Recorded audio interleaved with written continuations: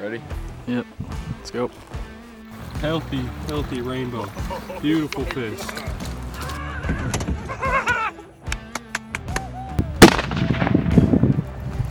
You dropped him, dude. Stud. On the squall, baby. Oh, baby! Bow-tastic. Right there? I got it too. He barely fits in the net. Oh my god. Sick.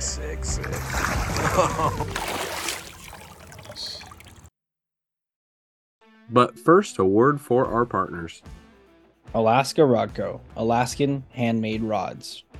National Wild Turkey Federation South Sound Strutters, your conservation organization for Washington State turkey populations and habitats. Heather's Choice. Healthy, flavorful, dehydrated meals for the backcountry. Use our discount code TheYoungGuides15 to save at checkout. Shell Art Studio, original Alaskan-focused art. Slay Jays. It ain't all about the catching.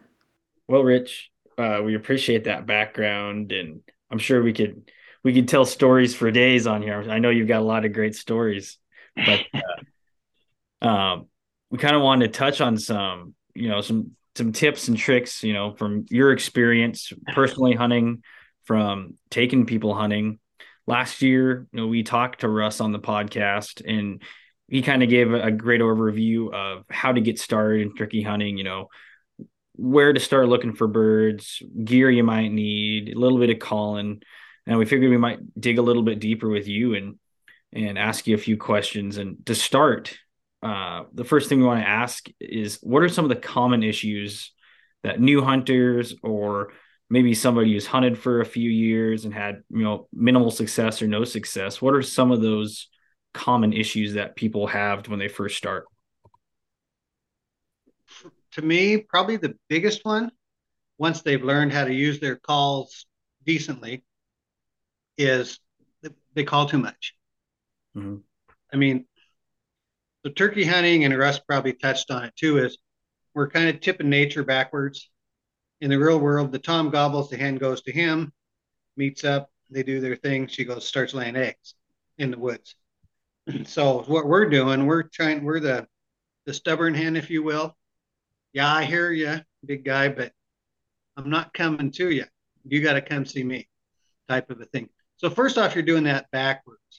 But if a hen continues to answer a gobbler, he'll gobble, and he won't. And generally, he'll stay where he's at least if he's a dominant bird. Mm-hmm. So, and that's the very first bird I ever got to gobble. I learned that lesson. Brand new turkey hunter, yelp, yelp, yelp, gobble, gobble, gobble, yelp, yelp, yelp, gobble, gobble, gobble. Did that for 45 minutes to an hour. I'd yelp, he'd gobble. I'd yelp, he'd gobble. He was across a little draw, never moved. I swear he never moved his feet, just listening to him. So after about an hour, we got impatient. It's that, well, we can just slip up around the head of the draw and sneak in on him on the other side, and we'll yelp over there and see where he's at. So that took us 20 minutes. Got over where we thought he was, hit the yelper, yelp, yelp, yelp, gobble, gobble, gobble. Guess where? Where we just left. So when he shut up, he went down through, of course, down into the bottom of the draw and back up the other side. And turkeys, again, Russ has probably mentioned it in his preachment, but their eyesight is really good and their hearing is super. And they can basically triangulate you in really quickly with a couple of calls. They know where you're at, probably within 10 feet. And so once we shut up, that gobbler decided, where's she going? He went looking. Of course, we went looking the other way and found we were on opposite sides of the canyon again. So my first thing is I tell people is don't overcall. If you got a bird that answers, so my calling sequence is I'll yelp, yelp, yelp, and I get a gobble, gobble, a couple of times, and I'll yelp back, couple yelp, yelp to him, and he'll usually gobble, and I'll shut up and not make any noise and give him a chance to stew a little bit. And pretty soon you'll get that, gobble, gobble, gobble, like, are you still there type of a deal? I mean, and you can pick up the different inflection in a gobbler and even in a hen's voice. And if I get that, I'll just give a couple of clucks, or maybe scratching the leaves, or a cluck and a purr, and then shut up again. And usually the next time they gobble, if they're coming, they're coming. They're closer to you. And at that point, I may give a cluck and my gun goes up pointed to where I think he's going to come through the brush at.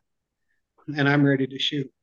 I'm mouth call mostly anymore, which to me is an advantage. I don't have to worry about working a call and then laying it down and getting my gun shouldered and everything. So Yeah. overcalling is probably the biggest thing to begin with. And the second deal is patience. Being able, and it's tough for people, but being able to sit. I think the longest I ever sat on a gobbler was 4 hours, kind of a thing, in Western Washington, actually. And he never did show his face. He stood probably 40 yards away, right around the corner of our logging road, and would gobble, and I could hear him spitting and drumming, but he would never come out in the open, kind of a thing. So, but if you can convince yourself, I guess the rule I use is when I think I've got to get up and move, I give myself 15 more minutes, and I do that 3 more times. So I'll sit for an extra hour.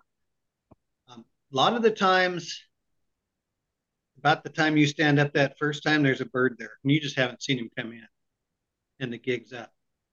In Washington, especially where we had a lot of Merriams and a lot of birds, you got a lot of satellite toms that don't necessarily gobble. You got a dominant tom that answers your call, but you might have 3 or 4 satellite toms in an area. And so when you're doing that, those guys will sneak in quiet. And you don't know they're there until you see a head pop up in the brush 20 yards away. So that's, don't overcall, and man, sit it out longer than you think you need to. Gotcha. Yeah, I can speak from experience. I've done both of those things, and I've been bitten by both of them. Yeah. How many times did you stood up and went, "Oh crap"? Oh yeah. Gobbler last year, we're working a bird. Well, we'd spooked some birds going into the spot we wanted to hunt. Had some birds close, but couldn't get a shot. Went back to the top of the ridge and sat down and gave it a couple yelps and nothing. So I went quiet. Me and my son, and I looked over at him and said, "Hey, I'm going to give a couple of calls." Kind of said it under my voice, and went yelp yelp. And this Tom was 10 yards behind us. He'd snuck in behind, and man, he let loose and just about blew you off the tree, and down the hill again, kind of a thing. So he'd snuck in, hadn't made a peep. And I'm sure he was standing there on that hill behind us. We were leaning against a couple trees, just looking, going, "I know she's here someplace," and they do.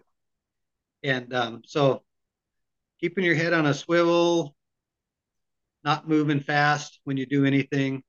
You can communicate with a partner with the low tones. If you're waving hands around, you're toast. But you can move slowly, get your gun where you need to do it, and still be successful.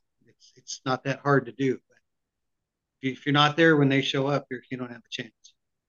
Yeah, for sure. So, where should somebody focus more of their time? I know you've talked about the Easterns on the west side. You've talked about the southeast corner, northeast corner. Where should somebody focus a lot of their time if they want to be successful? If I was a new hunter, I would probably hunt northeastern Washington, Spokane, Stevens, Pend Oreille counties, Republic, not Republic, Ferry County, but that Republic area. Honestly, there's probably, the denser populations are there. Southeast is Rio Grande, and there's a lot of public ground down there, type of a thing. They seem to, and it's been years since I've hunted them, but they seem to like the creek bottoms and the fields and the creek bottoms is where you find them. A lot of the time on private property, and those landowners get hit, during season probably every day with somebody else wanting to hunt. So if you're going to hunt some of those more private places, you need to be out there now, honestly, looking and getting permission, type of a thing. So, but Western Washington, the eastern subspecies, there's birds, they're little pockets. I would tell people you're probably planning on a 2-mile hike at least to get back, and then you got to find them. That's the hard part because they're small pockets of birds. They're just not everywhere. And the folks that are successful on the west side, They won't tell you. I mean, you mentioned they might have a 10-year run of getting an Eastern over there. But when you ask them, you're killing Easterns, maybe, kind of a thing. So it's pretty secretive. Yeah. For those guys. So when you're looking to find these properties and stuff, and say like you're like me, right? I don't have a ton of time to drive all the way to Spokane and go out, and look. What's your best advice for scouting prior to going out hunting? Get a hold of Fish and Wildlife and their conflict specialists. They can often direct you to a landowner or to an area because they're on the ground all the time. Yeah. One good way to do it. If I see birds on a property, I'll be honest with you. Probably the best time to ask the turkey hunt is in the fall because the amount of turkey hunters are minimized. Everybody's thinking deer and elk, even in eastern Washington. And the landowners that have turkey problems know it's coming again. I mean, some will have 100, 200 birds on a haystack. They can do a lot of damage to a haystack of cattle feed. So if you can find those places, a lot of those landowners will say you can't hunt deer here, but you can kill every turkey you could shoot. So if you can get in on the fall, you can make that lead into spring hunt. In the fall season, you can take up to 2 toms. So that's a good way in. Otherwise, it's kind of, like I say, talk to DFW biologists, game wardens, those kind of folks. They almost all of them will have an idea where you might be able to go. They won't give you their good spots. And then if I get an address or a property or even talk to a landowner, or even sometimes before I do, I'll go on like Onyx or Hunt Stand or one of those and actually look at the aerial photo of the property, how it lays and where the openings are in the woods, where the pockets are on the fields, where the south facing slopes are that might hold roost trees. I look at all of that stuff usually before I ever talk to a landowner. So a lot of them look at you funny when you stop and talk to them, and they say, "Well, yeah, I got birds." And I mean, the place in Cle Elum that I hunt, first time I met him, he goes, "Yeah, they roost in those trees right there." And I says, "I bet they land in that opening right there." And he looked at me like I'd been on his property for 2 years, that sort of thing. So, but again, I've done it enough that I know kind of what the birds like. Yeah. Those kind of things. And you get if you got another hunter that'll talk to you, and most of the guys and the gals are getting better at it. I mean, we won't give you a spot to hunt, but we'll give you some knowledge, some help, what to look for, where we think birds prefer to move, and that type of thing. Yeah. Gotcha. So when I'm on the ground scouting, what should I be looking for? Like, what's some things that you're like, oh, there's turkey in this area, or Probably the first thing you're going to see is tracks. In the mud, in the areas that were muddy, and droppings.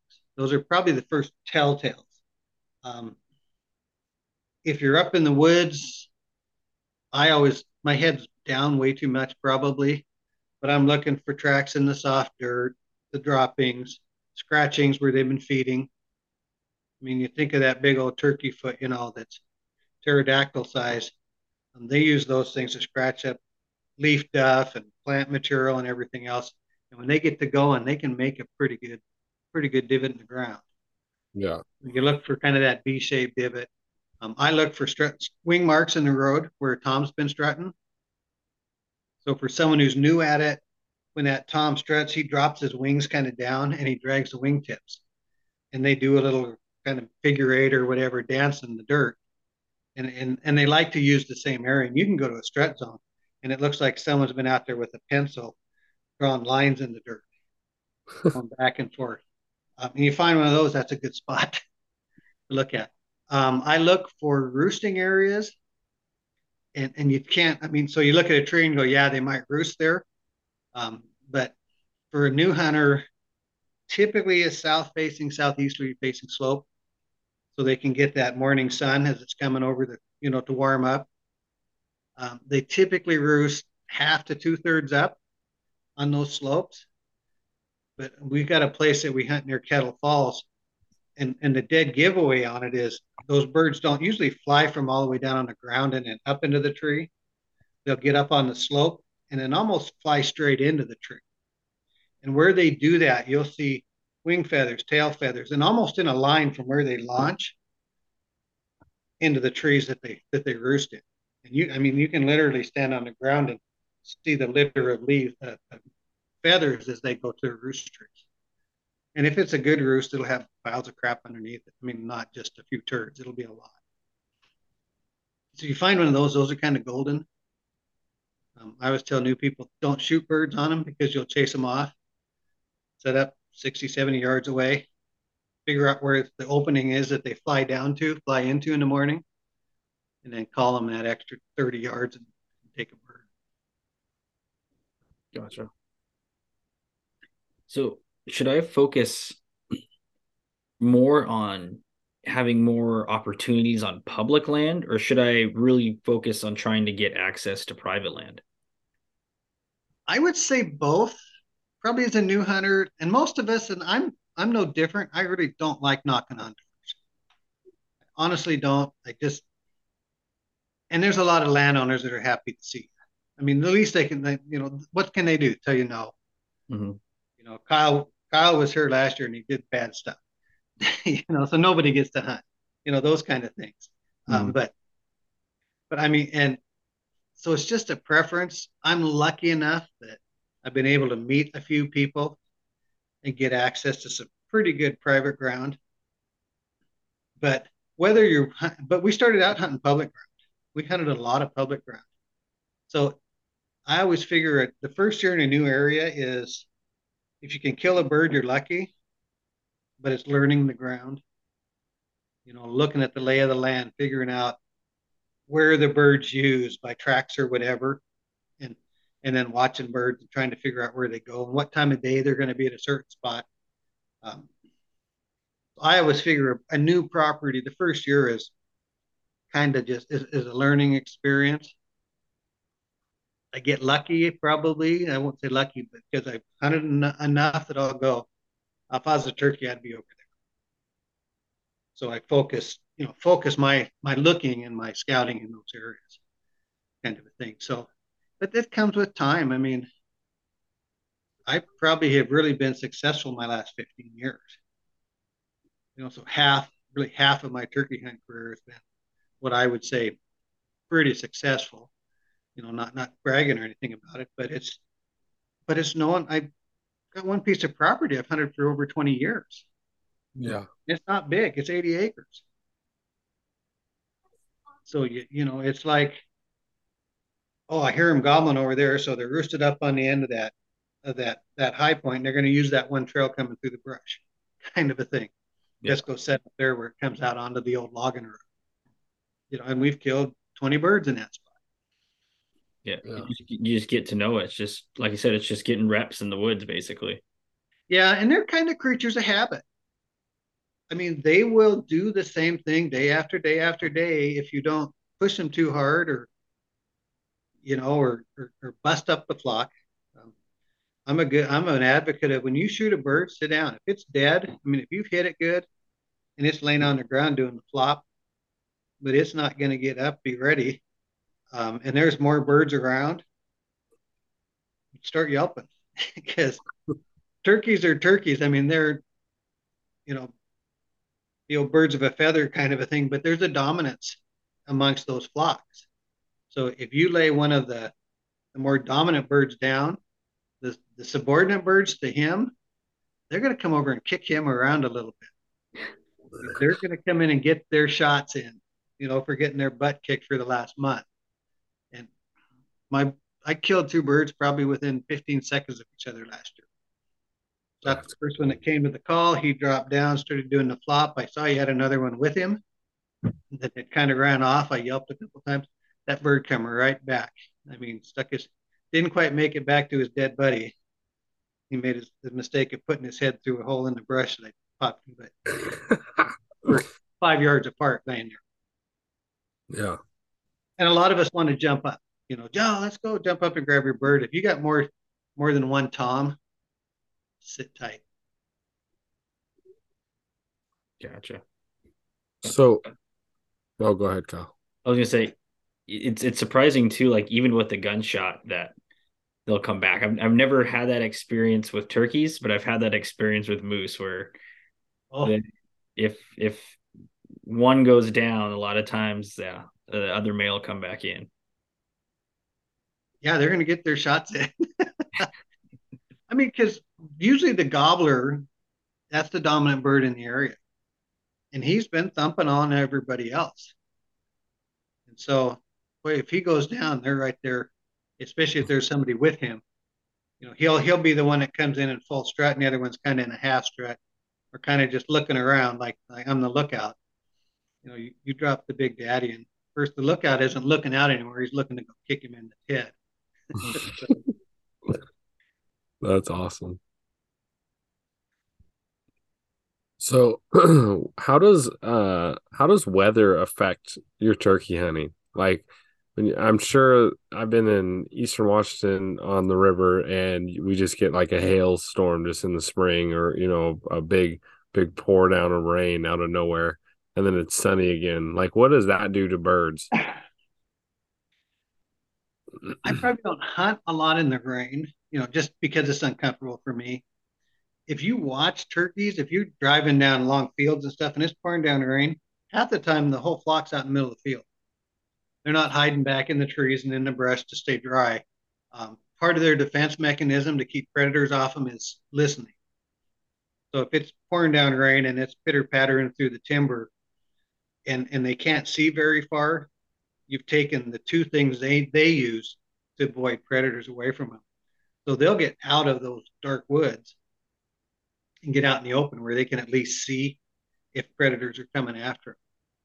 So you'll see turkeys stand out pouring down rain, soaking wet, looking miserable, kind of a thing. And you're going, man, I'm glad I'm not sitting out in that stuff. But with that, when that stuff stops and that sun comes out, especially if they're wet, they're going to get dried off, and then they go right back to feed. I like hunting after a rainstorm, after a snowstorm. Gotcha. And I know people that are successful during those times. Yeah. What about say, hunting? I've hunted birds in the Teanaway in the spring, and I know in some places you got to worry about snow levels. Like, how do you ever watch snow levels, or ever that affects you in any way?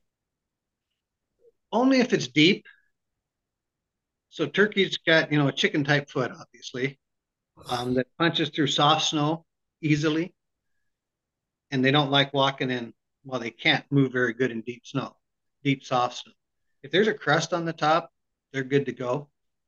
But so turkey's life is fly down in the spring, maybe get together with the gals, do some breeding, hands head out to lay eggs by the time season starts, and the rest of their day is looking for girls and eating.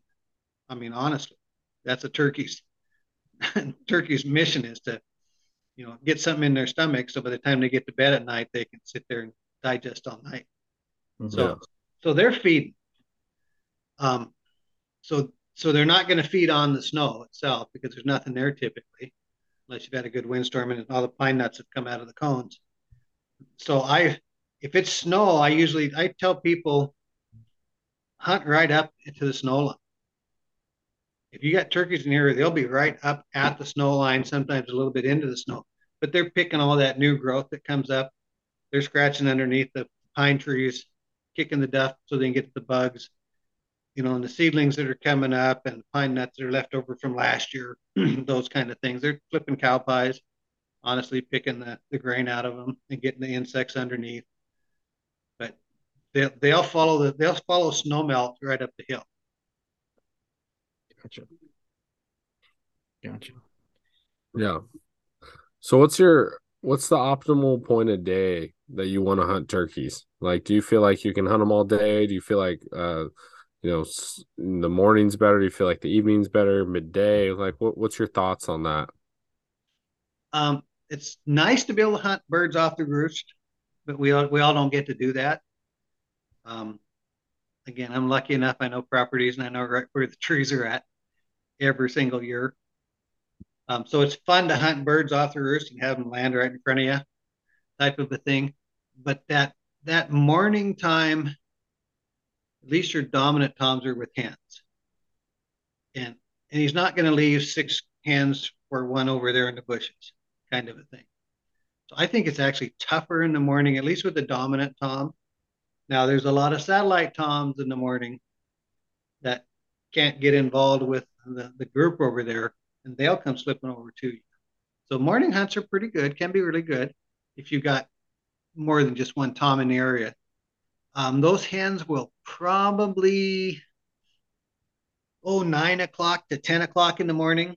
They start slipping away, so they're headed to nest sites, and they're going to go lay their egg for the day, kick around, get something to eat, and leave that tom alone. So that mid morning 10-ish, 11-ish, 12-ish time, a lot of those toms, they're lonely now. They've been left. They're looking. They're willing to yelp. They'll gobble back at you. They'll come to see, that hen that sounds like she's interested, type of a thing. So mid morning is good. I would say in the early afternoon. I probably shot as many birds in that time frame as I have in the mornings. Um, Evenings, they a lot of them, they're kind of single purpose. They're trying to get food in their bellies and get back to their roost at night before it gets too dark. That's probably the hardest time to me. I think to try to get them because they've done all their stuff in the daytime. They've finally got back together early afternoon, and it's feeding time, lounging time, and then boy, get back to bed and do it all over the next day. Gotcha. So, fly down to 2, 3 o'clock, maybe. But Yeah. I don't know as I've got a preference because I've shot birds all the time. And the other thing about afternoons, Kyle, how many guys the turkey hunt go out in the morning, yelp around, can't find nothing, or Tom gobbles and he goes the other way. They're back to camp what time? Noon. 11, noon, Yeah. and they don't go back out. And I'm the first one to go, hey, let's go, or don't come in, take enough stuff and catch a nap against a tree in the sun and wake up slowly and carefully, one eye at a time, in case there's a bird standing in your decoys. Exactly. So let's say somebody's later in the season, um, maybe they're on some really heavily pressured public land. What's the best approach for pressured birds? And I'm probably not a good example because I hunt. I'm usually done before late in the season. So pressure birds are just, they do have a memory. It's not that good, but they will get call shy. I would say tell somebody late in the season you're not going to get the gobbles back probably, in part because there's a lot of birds gone.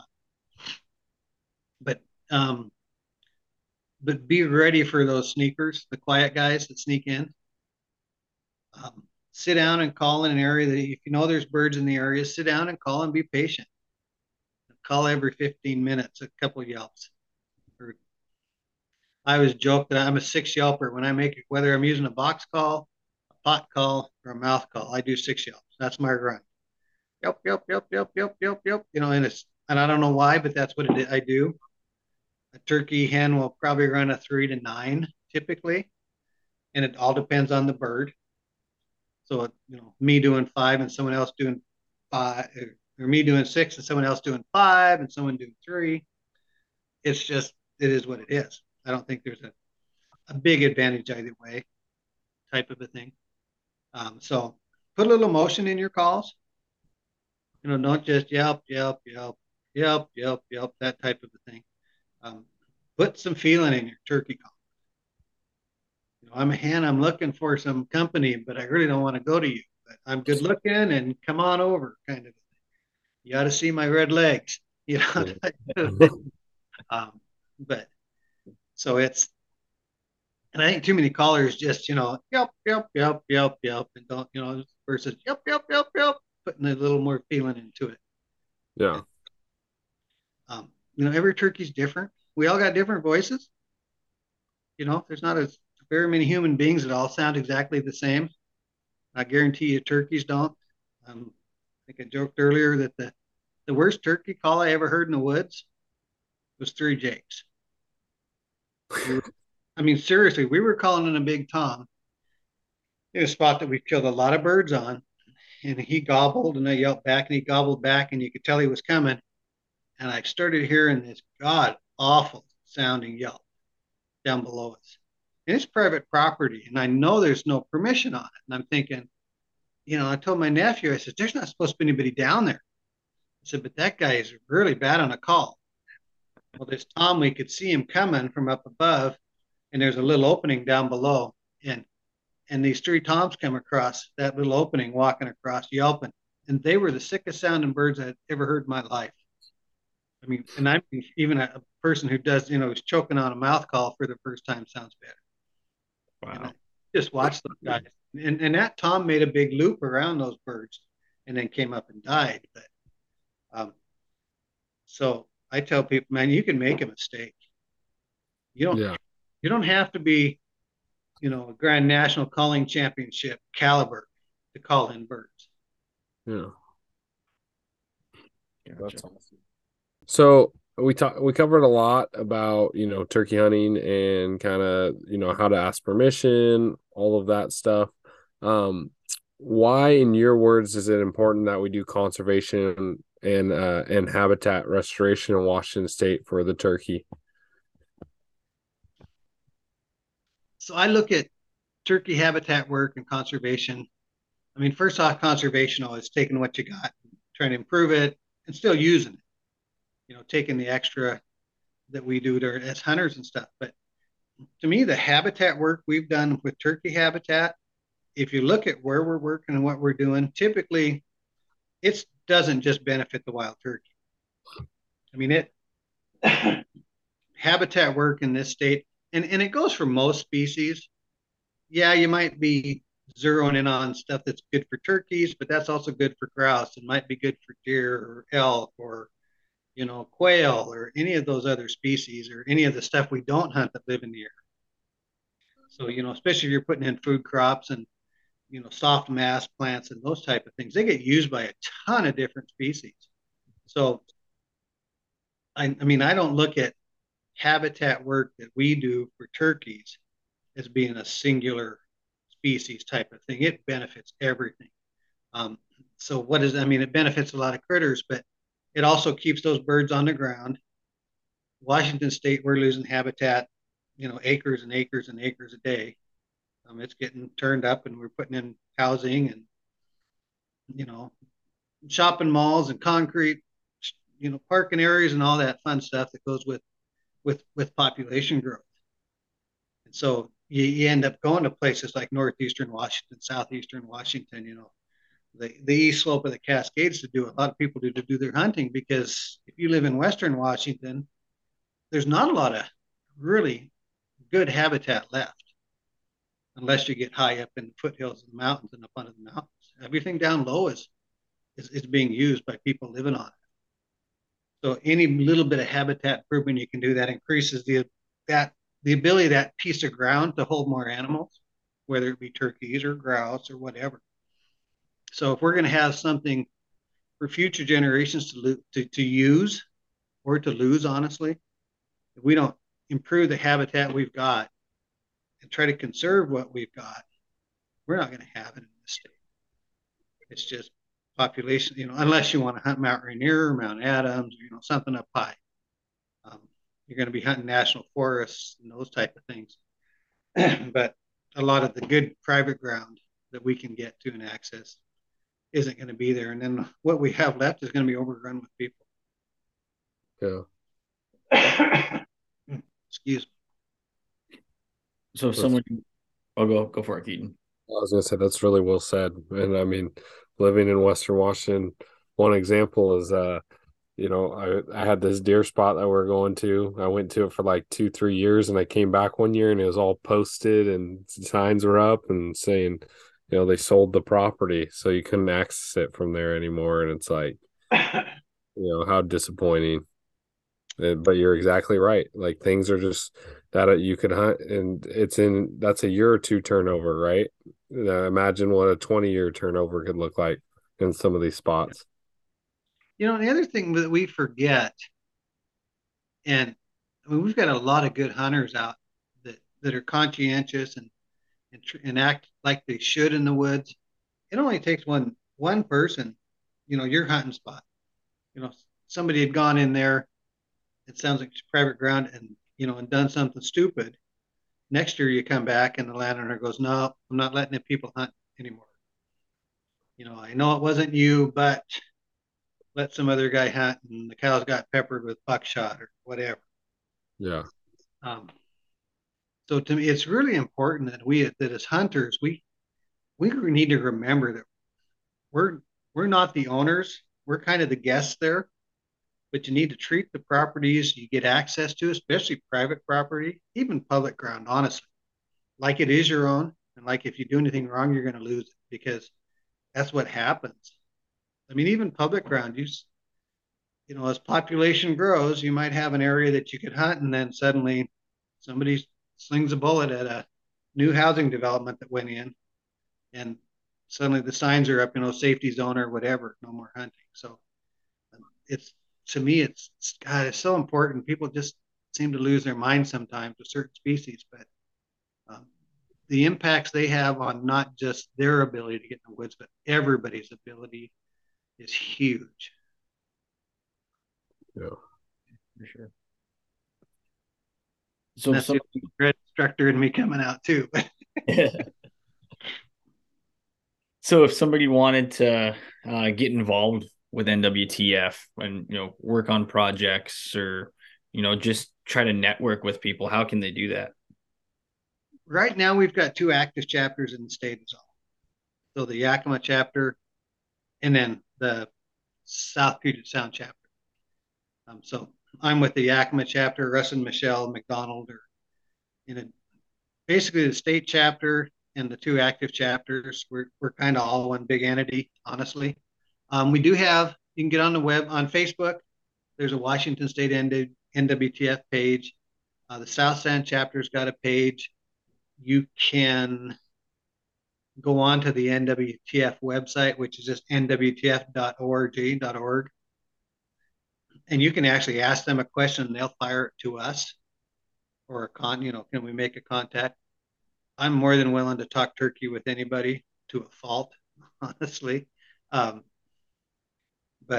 Russ is kind of the same way. It's nice because I'm retired, so I can kind of respond if I pick up my phone. Most hours of the day. If I don't answer my phone, it's because I'm building turkey calls or I'm in the shop doing something else, and my phone's laying in the house on the counter somewhere. But we'll get back to people. I got a guy coming over Friday that I met at a sports show. He's a Safari Club International guy. Has done a little bit of turkey hunting. Met with him Monday to talk how we can work together on habitat projects and stuff that benefit everything. But he's telling me how he's calling, and I went, and no, you're doing it all. He's using a gobble tube in the woods, and he's listening when you air this. It's nothing bad. I said, no, the first thing you do is get rid of that gobble tube. Don't take that in the woods with you, especially in the spring, because what's everybody listening for is gobble, gobble, gobble. So I said, you'll call in a lot of stuff, but it'll be 2-legged hunters, not turkeys with that. But is a new hunter doesn't know where to really get started, honestly. And we were going to talk turkey when we had our luncheon meeting, and we ended up not getting to it. He said, I'd like to get with you, and you can show me how to run my calls and that kind of stuff. Kind of like Kyle said I did years ago with him. I do it all the time with people. Bring them over 5 minutes. I'll have you running your calls. He's coming up from Tri-Cities to meet me Friday morning, and we're going to do turkey calls and show him how to run them. And I'm more than happy to do that. time permitting, if it's April, forget it. Yeah. There's more important things to do in April, like call turkey, real turkeys, but anytime others, else, I think you'll find that at least Russ and I are pretty open to trying to help people get started. At least give them the basic skills to go out in the woods and have a chance at success. Yeah. That's awesome. So I mean, we had a guy at last spring's camp, I should say, that him and his dad live here in the Yakima area. And same deal. He was talking. I said, come by the house, bring your calls. So it was cold. We sat in the garage, showed them how to run their calls, make the different, the yelp, purr, and a cluck. And he came up to the first time hunter camp last year. On the way up, he saw some turkeys in some farmer's field in South Stevens County. Went up and knocked on the door. Guy said, "Yeah, go ahead and hunt." He shows up at turkey camp Thursday evening. He's got about a 21-pound, 11-inch bearded, inch plus spurred tom. He said, "Just sat down at the end of this brush row, kind of from where the birds were at, like you said, and made the calls. And this big tom came down." That's awesome. He whacked it. It's like, God, it doesn't always happen like that. Yeah. So, but it's again, it's kind of nice. It's kind of like the awards, that I was able to give that person enough information that they went out and were able to kill a bird first shot out of the box. So that's I'll take the trophies and the plaques and stuff, but those stories are a heck of a lot more fun to hear. Yeah. Sure. For sure. Well, cool. I was gonna ask what kind of events are coming up. I know you guys got like a banquet coming up soon, right? So our Yakima banquet is going to be April 8th, which is everybody goes April 8th. It's the day after the youth season ends, day before Easter, I think, and a week before the general season. But from living in the Yakima area, we got a ton of conservation organizations and Little League baseball and Pony League baseball and this and that fill our venues up here with a fundraiser just about every week. Mm-hmm. So it was the date we could get. So we'll have that at the Civic Center in Sela again. Be nice to have a couple hundred people back in like we were pre-COVID. But you can register for that online. Just go on the NWTF's. I tell people do nwtf.org/events, and it'll pull up an events page. Just punch in Washington on the state, and it'll show the events that are coming. So we've got our banquet on the 8th. We have our first time turkey hunter mentored hunt the weekend of 20th, 21st, 22nd, 23rd. And that'll be up at Newport this year. And unfortunately, for what we're talking about is we opened up that registration Saturday and it was full yesterday. So we got 24 slots for the camp, and then we had another 9 up to 30, another 11 alternate spots. So we always get cancellations. I want to do it, and then I can't get. We just had 2. They couldn't get Friday off. So that camp, honestly, is show up Thursday evening to the camp. There'll be cabins and sleeping accommodations for folks. It's free. We'll feed you for the whole camp. Friday is shotgun patterning, getting familiar with your gun, some basic turkey hunting information, gear, guns, how to calling, some mock setup so everybody gets an idea. You're matched up with a one-to-one up with a mentor. And Friday basically is classroom.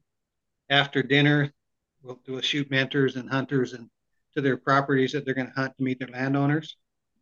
Maybe get a chance to hunt Friday evening. Saturday, Sunday is dedicated to hunt. Awesome. Cool. Cool. They've been a lot of fun. I mean, it's a lot of bodies. We did 30 people last spring. That's a lot of people to try to wrangle around at times and get properties for and everything. So that's coming up. I know Russ and Michelle, their banquet isn't until in the fall over on the west side. And that's usually up in Enumclaw. is where they do that. But and then we'll do a Jake's Day in June, I believe it is. So that's directed at kids. But we're always looking for people to come help. Um, if you're not sure you want to get involved, show up and just spend the day. Watch it. Bring your kids if if you got kids, that kind of thing. We don't do a ton of stuff. Even banquets, honestly, or it's like a day and a half of intense. Get everything set up, get the banquet done, cleaned up that night, go home. There's a few of us in the planning side of it and stuff that spend a lot more time. But for most of our volunteers at those events, it's the fundraising stuff. It's kind of one intense day. Um, we did a project late fall, early winter, really down in the Wind River, down south, south into the Cascades, in habitat that's black-tailed deer, elk, grouse. There's some turkeys that live by, so we were able to get some money that we could get our hands on and put it into a project on Forest Service land that was, I think it's 238 acres, somewhere in that neighborhood, that they were rehabbing basically. So we helped pay for the pesticides to spray out the bad weeds, bought some seed for logging that's going to be done right adjacent to it to, to, to revegetate that. And then on the other piece, we paid for about 2,500 containerized brush species, um, snowberry, chokecherry, those kind of things. And over the course of 3 weekends between Forest Service staff, NWTF volunteers, some master hunter people that came down and helped, we put all those shrubs in the ground, planted them. That's awesome. I mean, I went down the weekend that we did NWTF stuff. Wasn't the most fun Saturday I've ever had in my life. It poured rain. Of course, it's considered Western Washington down there. I mean, it poured. We got down in the morning and started about noon, and it rained solid till we finished that in the evening. But we had, I think, 1,200 plants left to go in the ground, and between the volunteers we had, we were done by noon the next day. Yeah. That's cool. It's cool to see those, boots on the ground projects. I mean, that volunteer or contributing, fundraising, that does a lot of good work for turkeys, but it's when you be able to get the boots on the ground and actually be able to do those projects, you get to actually see that in action. So that's super cool to hear. And honestly, we do pretty decent at fundraising considering we only got 2 chapters and stuff.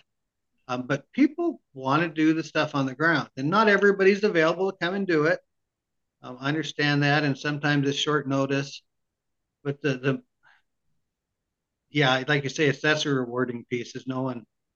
I mean, the place we were planting the shrubs, they'd been in there for 2 weekends, or I think over the course of a month, and the elk had been through. And you go into plant shrubs, and go to the next part, and you're going by plants that the elk have pulled out of the ground because they're falling on. You got to replant them, so you know that stuff's getting used already. Mm-hmm. Yeah. So it's giving back is a big part of that. And a lot of our volunteers want to do that. It's timing. Everyone's busy. That's the hard part. Depending what stage of life you're in, and your kids are in. Honestly. Yeah. And I just wanted to kind of touch on one thing that you said is I think people get caught up in like, oh, NWTF is doing this planning, so it must just be for turkeys. And I'm so glad that you covered that. It helps so much more than just the turkeys, right? I mean, I do, with the cleanup and stuff and all that. People are like, oh, you're just cleaning up the river. It's like, well, we're also cleaning up next to the river, and what uses the river is also deer and wildlife and a bunch of other stuff. So it's just nice to be reminded that it's helping more than one thing. Yeah, and I think like you say, people get focused in while you're the turkey people. And yeah, that's kind of our focus. But Yeah. And it doesn't matter whether you're Mule Deer Foundation or Rocky Mountain Elk and Wild Turkey Federation, Ducks Unlimited, Pheasants Forever. There's so much more benefit to all the wildlife in the area from a habitat project. Yeah, that's well said. Well, Or, cool. I know you've helped with the cleanup up there. That's got what does cleaning up the riverbank have to do with turkeys? Yeah. Probably nothing. But just the type of folks we are, you're giving back to the, you're improving habitat for stuff. Yeah. Yeah. Well, we covered a lot of topics here. I mean, from conservation to hunting to mentoring to NWTF, just all about it. So, we really appreciate that. Was there anything else that you wanted to add towards the end here? Oh man, I don't know. it's a I can tell you, and I tell people, if you've ever hunted elk, especially archery hunted elk in the rut, and there's a lot of people that have turkey hunt. That's turkey hunting in the springtime. The nice thing is they've only got two legs and you can carry them out in one load. But it's a similar type of hunt, honestly, as a rut hunting, bull elk or deer in a rutty type of a thing. So, but I tell people when I do seminars is you might not be successful your first 2, 3, 4 years, whatever it takes. You may have the suicidal turkey run into you, but to me, when that first tom gobbles back to somebody's calls, I just tell them get the credit card, go down to Bass Pro or wherever you buy your hunting gear.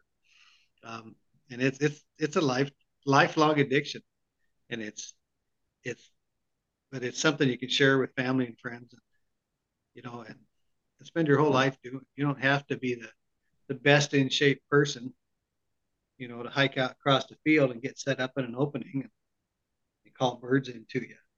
You don't want to be uncomfortable, but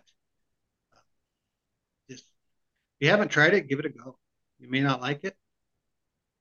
We can talk, how you prepare stuff later on. The one word I would say is don't overcook it. People overcook wild turkey.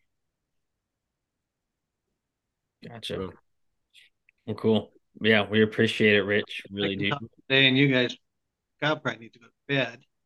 But Well, I'm an hour behind ahead, you. behind. Behind, yep. So Yeah, you just about threw me when I looked at the podcast stuff, the Zoom, and I went 6 o'clock. He's got to be after. yeah, yeah, for sure. Well, cool. Yeah, we appreciate having you on, Rich. We do like to round out every episode throwing you a few rapid fire questions just to get to know you a little bit more. I get slow answers. That's okay. Shoot. All right, so we'll start out, and I kind of have an inkling of what the answer to this one's going to be. But what's your favorite thing to hunt? It's definitely turkeys. Yeah. What's a dream destination to hunt turkeys? Probably for me, it's going to be Florida, which I'm going to this month. And just to go hunt the Osceola, which is the Osceola subspecies. Only place it's found in the world. It's the southern 2/3 of Florida. That'll be a fun trip. I'm excited to hear about it. All right. What is your favorite meal, favorite thing to drink when you're out in the turkey woods? In the turkey woods, it's water. And it's usually a can of sardines. Back at camp, probably anything we can cook in a Dutch oven and a nice cold glass of a good bourbon. That's good.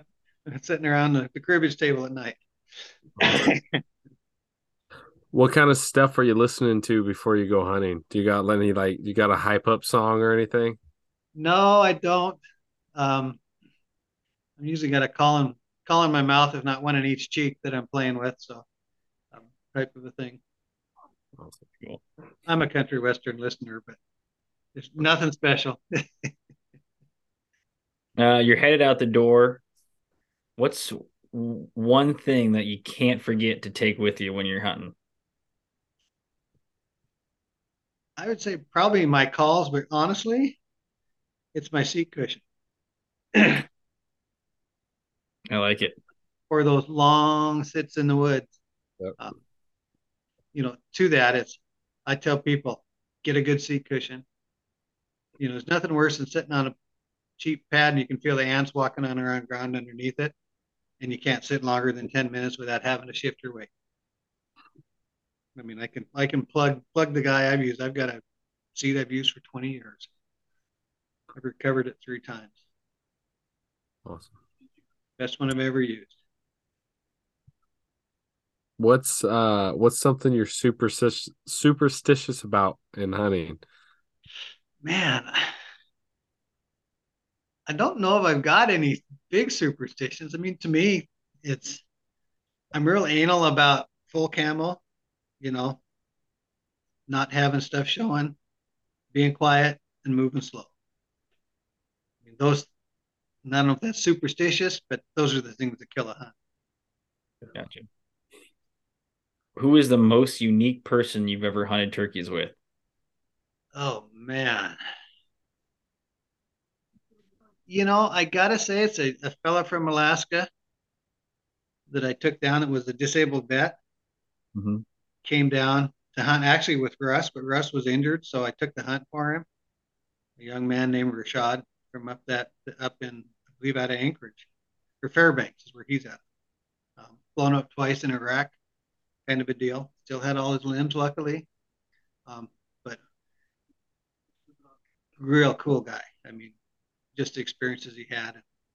It was a real unique. It was a real rewarding experience for me to be able to hunt with him. Yeah. That's cool. What's something you wish you knew when you first started turkey hunting? How to call patience, honestly. I mean, how to make the calls, but patience probably was the biggest What's the best advice you could give to your younger self? one. Oh man, I didn't get in a lot of trouble, so I can't go that way. At least I never got caught. Maybe let's put it that way. I don't know. That's a tough one. I've been lucky enough to spend time in the woods as a youngster, hiking and fishing. Um, got into a type of work that I found I loved in the natural resource field early on in life. And was able to take that all the way through to a full career. And um, if I had to tell people, find what you like and pursue it. And I know a lot of people say that, but I mean, I've been lucky to be able to work in a job and spend time and stuff that's in a career that I loved totally. And if you're a hunter, pick a wife that'll let you go. All right, you thought the questions were hard. Here's the hardest one. What's one word to describe yourself?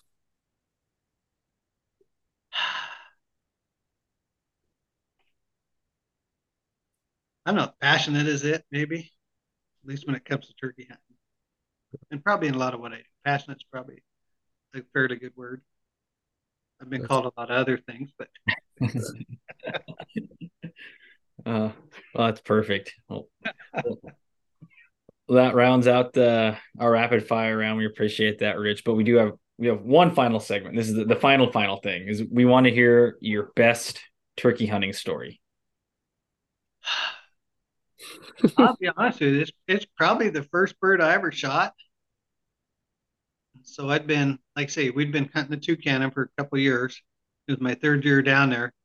And me and a hunting buddy were down in what's called Columbia Center over at a dry Pataha Creek. We'd hiked up on top of a ridge, crossed a creek and everything. And we're yelping and had a bird nearby us answering, but we blew a couple of chances on him. But there was a bird across the canyon the first day. So the second day, same thing. I'm waiting for the tom to come in. We've got a tom working, and my buddy is kind of off to one side. And I mean, I'm waiting for 5 more yards on this tom to get a shot, and he drops it in the morning. It's like, God dang it. So in the afternoon, I said, drop me off over on the other side. I'm going to see if I can find that other bird. So called for about a half hour, nothing, moved, got to the end of a wheat field just down below it, and called and got a gobble right away and had a decoy out. And back then we were using the Feather Flex foam decoys. And we had some hens, but we would we fixed them up and made them painted their heads to look like Jake's. So I guess we the other way. We had Jake's that we painted up to look like hens. So I borrowed one from my buddy. We called him Jake the Fake, and I had it set out there. And this Tom comes off the field, comes down, stretched for the fake hen, and mounted it. Tried to, of course, it fell over, and just like the young lady I talked about earlier that shot the one, when he fell off, he stretched up, and I popped him in the head. I'm very first bird, but I still remember that. I can see that happening, and it's probably because it's my first bird that I'd ever got on my own. Yeah, that's awesome. That's rad.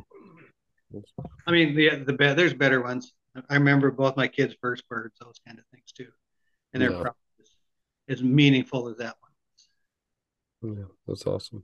But there's a long story with each of those too.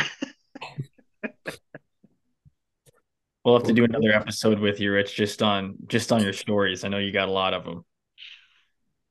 Yeah, prompted. I could probably tell some lies too. So I'm sure you got some good game warden stories too. Yeah, oh yeah. The worm that wasn't good bait. Fish wouldn't eat a worm on a hook. Yeah, that's awesome. 31 years of that. There's a few. Probably should have wrote them down when I was thinking about them. Write a book about it. Yeah, probably forgotten more than I'll ever remember. Yeah, absolutely. Well, cool. I'm gonna do a little outro here, and we'll call it good. So, guys, I appreciate it. Hopefully, somebody can garner a little bit of knowledge out of all of this. Yeah, I'm sure they will. But like I say, hey, I always tell people, don't hesitate. Give us a shout. We can help you out. Be happy to do it. Yeah. Cool. Well, awesome. I'm gonna round us out here. Well, that was another episode of the Young Guides podcast. We just want to thank Rich Mann for hopping on and chatting with us, talking about turkeys, telling us all the stories and making us better at outdoorsmen and outdoors women. Like you said it, Rich said if you have any questions, you can always reach out to him or reach out to NWTF. Any of the NWTF people will help you in any way. I mean, they're all just willing to chat. They just want to help. They want to get people into conservation. I mean, even if like you don't want to do the hunting aspect, but you want to still do the tree plantings and getting outside and all that, like you can still do all that, get your hands dirty and get in. So that was awesome. And we just really want to thank you again, Rich, for hopping on with us. We would like to let you know about some upcoming events. We are going to be putting on a fly tying event at the end of this month. Our previous one that was supposed to be at the beginning of the month, we had to move because of some other things happening. So I'm going to try to move that one to March 31st. We also are going to have they have the banquet April 8th. And then we're going to be doing the Cedar River cleanup on August 12th. You can find that on Eventbrite and sign up now. We hope to see you out there. It's just a cleanup this year, no market. Really excited to have you coming out, and we've noticed some people on our lives chatting about it. So if you've been talking about it, thanks for bringing it up, and I'm excited to meet you. So can't wait to see you there. I just want to also thank our partners, Slay Jays, Heather's Choice, Alaska Rod Co., Shell's Art Studios, and then just you guys. We want to say a big thank you for listening, supporting us, and keeping us motivated to keep pushing out this content for you. And we hope that you're liking what you're hearing. You can always leave us a recommendation on our Instagram, or you can go to our website and reach to us in the questions tab there. So we're just very thankful, and we can't, we want to just share our gratitude with you. So if you can leave us a review as well on Apple Podcasts or Spotify, just let us know how we're doing. And if we're doing good, doing bad, let us know, and we want to improve or letting us know that we're doing good. So we have in it, and actually we planned out a podcast here coming out. I'm not going to tell you the whole story, but someone left a review and we got in contact with them. So stay tuned for that. Looking forward to that one. Kyle, anything you wanted to add? Nope, I don't think so. We got some great guests coming on. Timely stuff. We've got Rich on talking now. If you didn't listen to Russ McDonald's podcast last year, um, make sure to listen to that. Russ gave a good intro on his background, and then again, intro to turkey hunting. And then with Rich, we learned more about Rich, and then he kind of took it a step further. So, turkey season's going to start in a little bit over a month there in Washington. If you're other places in the country, it might be starting a little bit sooner. So, to getting ready for turkey season, go ahead and listen to those. We have some more stuff coming out. Keaton and I have podcast episodes planned out into April now, or at the end of April, honestly. So, got a lot of good stuff coming towards you. I'm going to be at the spring shindig for the Alaska Trout Unlimited banquet on the 23rd of March. That's a Thursday. I believe it's from 6 to 9 p.m. at 49th State Brewing, I think is what it's called. Is that brewery there? I'm going to be there. I think Matt's going to be there. I think he's donating a rod from Alaska Rod Co. And I know some of the other people that we know and have contacts with up here are going to be there. So if you're going to be there, give us a shout if you see me there. Come say hi. I'll be super happy to connect with people. That's the biggest reason I'm going, is connect with people that we've either talked to over the podcast and haven't actually met in person, or just some people that listen to the podcast. So super stoked to go to that and see you there. Besides that, I don't think I really have anything. We appreciate you guys listening as always. And like Keaton said, go hit us up on Apple Podcast, Spotify, leave a rating and review, and make sure to follow along on Instagram and Facebook. I was gonna say fingers crossed. We're hoping that we're hit 1,000 followers on Instagram by June, but I know we will. We'll probably hit 1,000 followers by the end of April. So we just, it's cool to have followers, but it's mainly because we want to reach more people. The more people that we can reach, the better. The more that we can teach, the more that we can encourage to get outside and make our outdoors a better place. So if you're following along on there, go ahead and check us out. We'd love to, again, extend that reach to more and more people. Yeah, and if you are following us on there, if you don't mind just sharing our account, sharing our posts, tag us in it. We'll put you on our story. So it's awesome, and we appreciate you, and we want more followers, but we appreciate the followers that we got. So don't forget that. So with that being said, Kyle, I think that was another episode of the Young Guides podcast. Catch you.